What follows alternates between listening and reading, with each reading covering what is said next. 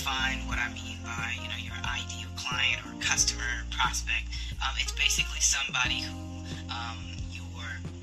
fits the exact profile for the needs of your program, your service, your product. That's going to be the ideal person to participate in your business, to reach out to you, and to work with you as a consultant, coach, service-based business, whatever it is.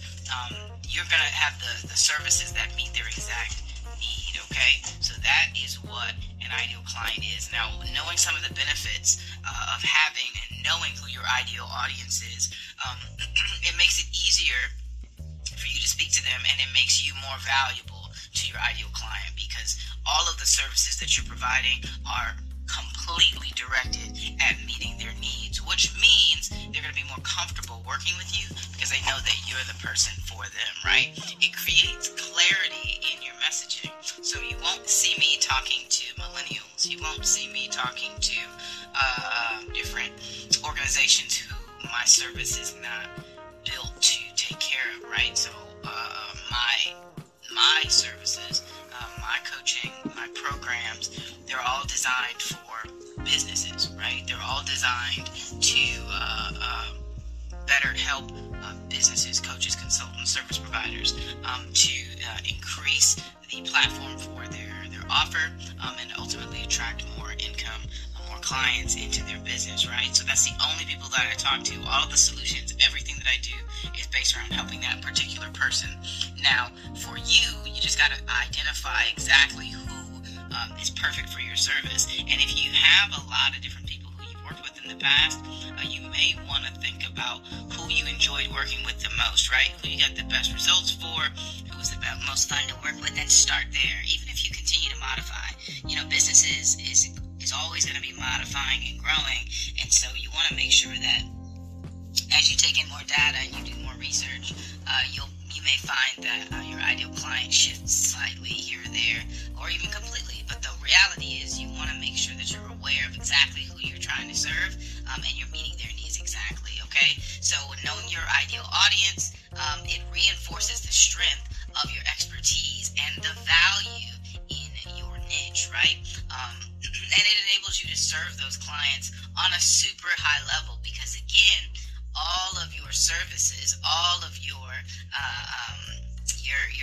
understanding, your skills, your strategy is based around helping them solve that particular problem. And so you're highly valuable to that individual, to that perfect ideal person, ideal client, because you're an expert in helping them solve the problem that is holding them back or stopping them from getting the results that they're looking for, right? Now, here's some practical application for you. So, in any industry, there are niches, right? Niches are specialized groups of people within the industry that have a specific set of needs. So, I want you to think about things like weight loss. So, someone's niche might be to help athletes. That's a niche within the wellness, weight loss spectrum, right? So maybe there's athletes who are trying to cut weight, and you only work with athletes who are trying to cut weight. You may have weight loss might be for moms who are looking to lose weight post having babies or something like that. That's a specific niche. You can have it for dads. You can have it for young athletes who are just getting into athletes, and they're wanting to compete on a higher level in high school, so that they can start getting in more offers to schools and things like that. Like, all of these are specific niches, and they're going to come with different problems, right? They're going to come with specific solutions that help that ideal person meet their goal, right? So maybe it's law, maybe it's estate planning, maybe it is tax preparation or business consulting. You have a specific group within that industry that you're trying to help, and you want to know as much about them as possible so that you can continue to solve the pain points that they're going to be dealing with on an everyday basis, okay? In your industry, you'll find you're best working with a specific type of client. Now, this is what I was talking about earlier regarding, sometimes we've worked with a lot of different people, right? We've worked with big organizations, small organizations, individuals. Well, it's time to pick a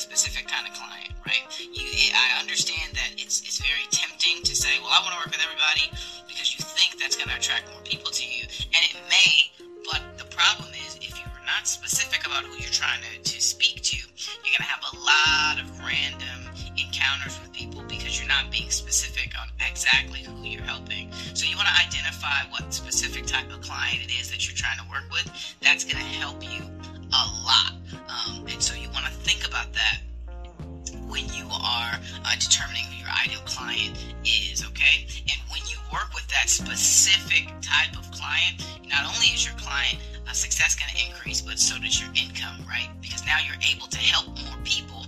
Those people tell people, you get testimonials from those people, and then other people hear about the work that you did with this specific type of client. That is really the way you're going to help more people, is to get very specific about exactly who you're trying to help, based off of your own expertise. Think about your own journey, right? What about your journey did you learn that makes you the best coach, the best consultant, the best service for that specific type of person? Now, analyze those results, your own results, the results that you've gotten from other people, and then you can get a better sense of exactly who you like to work with, okay? It's very important that you enjoy the work that you do. Otherwise, it's going to create an issue for you down the road. Let's say 10, 15 of these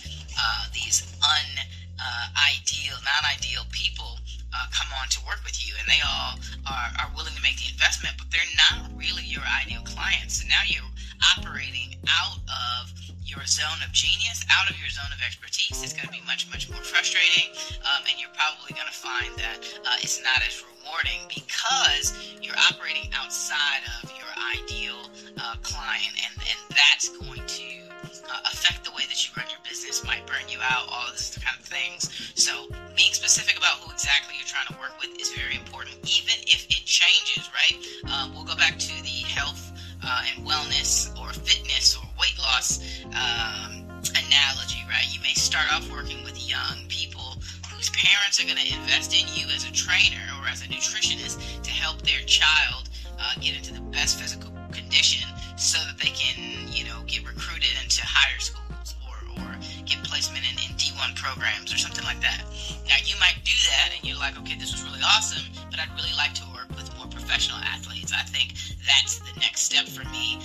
Well, then now you need to change what you're doing, and not necessarily, I say change what you're doing, but you need to change the focus and your language, your messaging, right? Because professional athletes or college athletes are going to have different issues than a high school athlete, right? And so you may want to change your messaging to reflect that I am here for the college athletes. I'm not here for the high school athletes anymore. I'm here for the college athletes. Does that mean that, high school athletes are not going to contact you? No, it doesn't mean that. But what it does mean is that you're very specific on letting that industry, that niche of people, know exactly who you are, and so they feel safe to come to you because you're not out, trying to get work from everybody and anybody. You're specifically looking for them, and you understand what they're going through. Okay, that's what I mean by niching. The niche that you are specialized in is going to make a lot of difference for you.